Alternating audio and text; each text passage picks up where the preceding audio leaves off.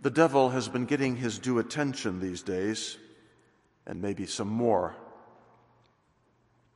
Pope Francis often speaks about him and the great harm that he does.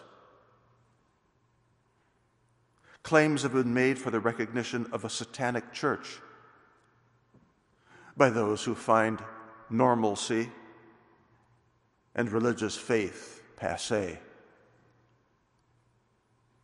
And not long ago, a sculpted idol of the devil came to visit Detroit, as if our beleaguered city hadn't yet attained its quota of trouble. The demonic and the occult, inspired by demons, remains ever popular in books and films and in degenerate music. In the church today, there are many claiming oppression by devils, and they seek relief for it by the church. No doubt at least some of this alleged trouble is genuinely from hell, though there are also some exaggerated claims being made in this regard. But the church's Christ-given power over the demonic is under tight regulation, with the effect that these extraordinary helps, that is to say, those besides the ordinary ones of the sacraments, are often very hard to come by. Our gospel for the first Sunday of Lent is always that of Christ's temptation by the devil in the desert. Rather than give you a blow-by-blow commentary on each of the temptations, I'd like to speak more broadly about the demonic forces in our lives and how they're sorely affecting all of us. The first point to make is the great success the devils have in our day in bringing about a huge wave of moral corruption and a falling away from the true faith.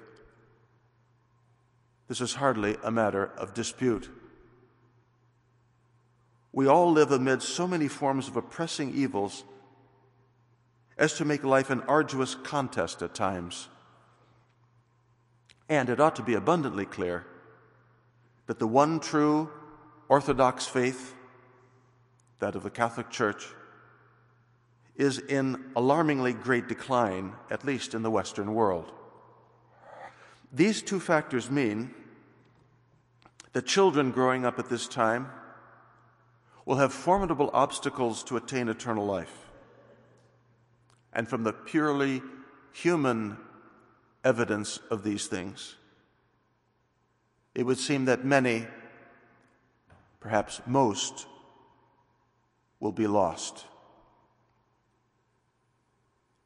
We of adult age must admit that it's profoundly difficult to keep our holy faith intact, let alone to grow in holiness, and to wrench ourselves free from the engulfing quagmire of the world. Another point to be made is the subtlety of the devil. The Scripture uses the words cunning and deceiving in speaking about him. The sly and most often hidden manner of his scheming may seem to be an unnecessary point to make when his outward successes have been so obvious. But this is the point. What may easily elude the unwary are the many ways that his temptations seduce the mind and control the lives of so many people. Saints and theologians tell us, who have had special insight into the workings of evil spirits, that the demons adjust their tactics according to their victims. What will ensnare a foolhardy teenager will not do for a pious mother of a family. An overly confident, highly schooled college student who's reading classroom lectures and low standards of his peers would be expected to get different treatment from an uneducated person who has been spared the pitfalls of so-called higher education.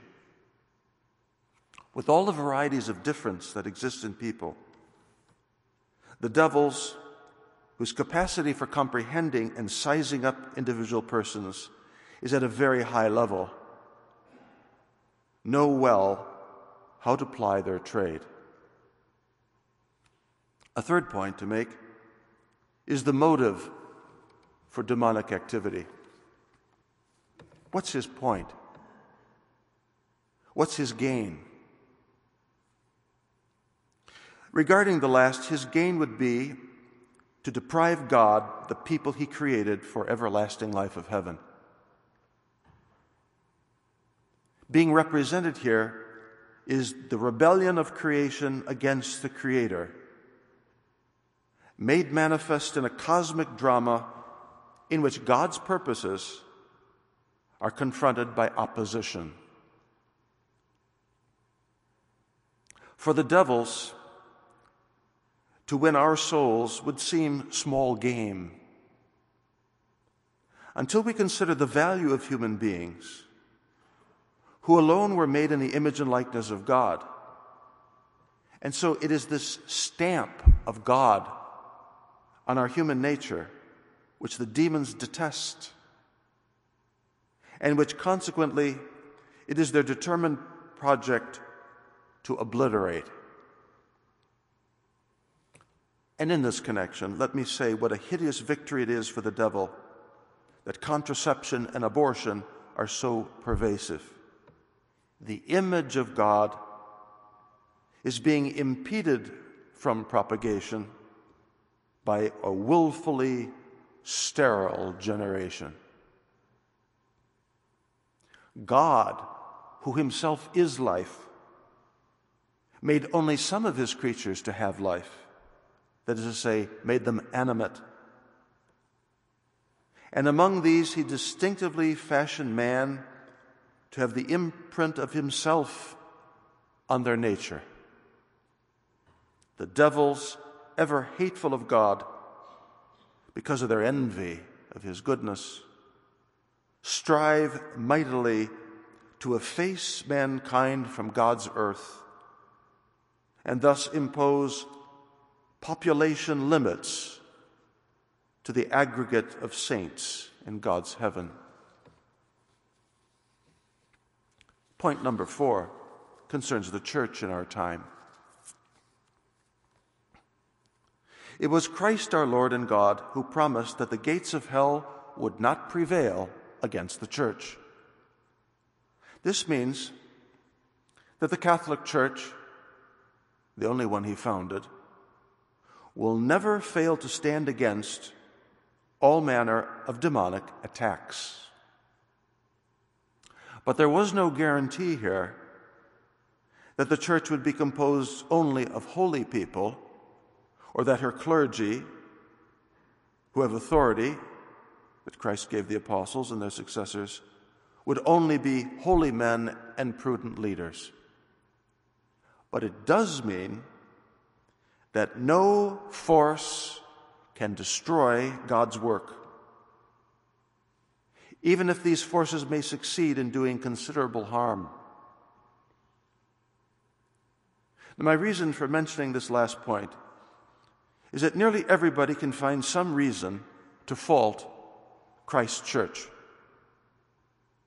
For some, she is too flawed by sinful people or corrupt clergy. For others, she's too powerful, too wealthy, or too restrictive, too demanding of moral standards, especially in the area of sexual purity. For yet others, the church has veered far from her once glorious past and is now in substantial ruin. Yet others will find her archaic, not in step with contemporary thinking and ways of life. What's behind this? What's fueling, prompting, influencing, provoking, prodding, inspiring these constant attacks on the church are the invisible intellectual forces of demons And yet, Christ's church stands, however much wounded by these attacks. The only reason possible for the survival and the perdurance of the church is the sustaining presence of Christ and the Holy Spirit. Christ who promised that he would remain with his church until the end of time. This trouble in the church of our day must not then be an obstacle for you to lose your peace of soul. Our Lord said, "It is impossible that scandals should not come. They are inevitable." But then he added, "Woe to him by whom they come." If you expect the church to be a perfect society, you will be disappointed and you will never accept it. This is not to say that the church is not essentially holy. Indeed, she is the holy bride of Christ, in herself spotless and without wrinkle, as St. Paul says. The church must have many holy men and women in it, and thank God, this is the truth.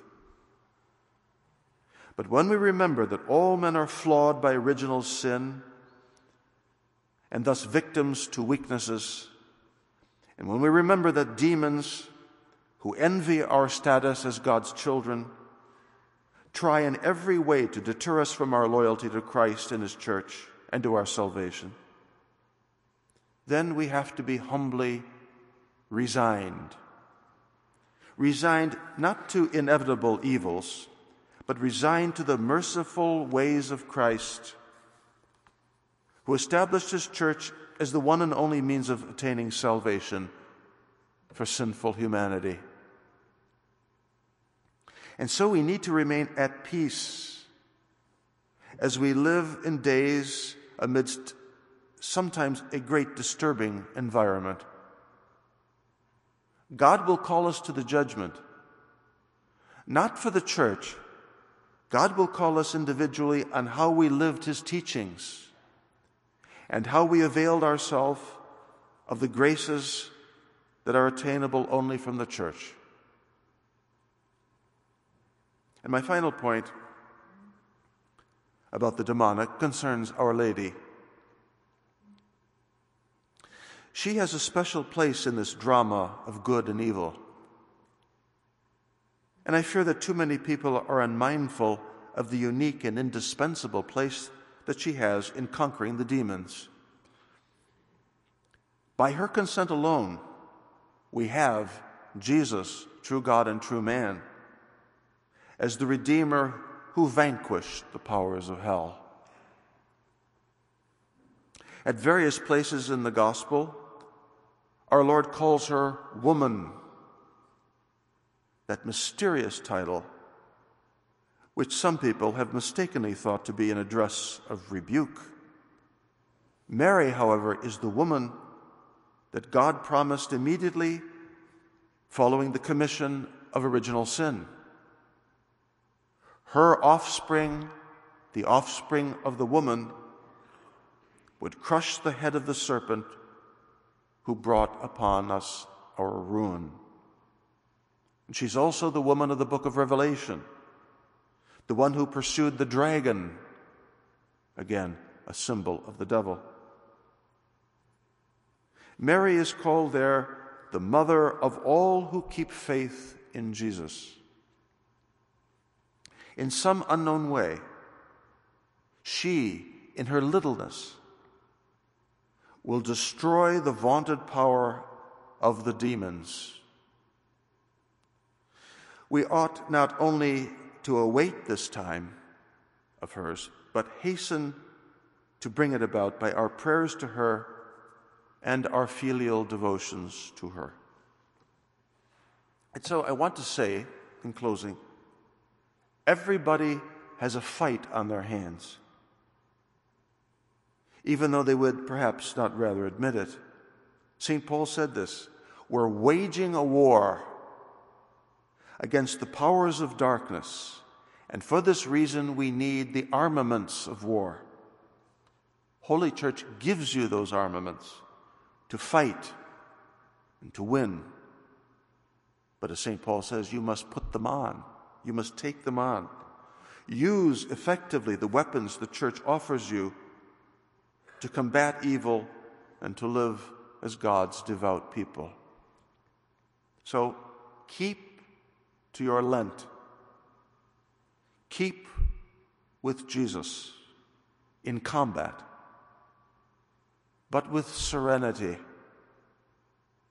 with the surety that a good outcome is inevitable if only you persevere.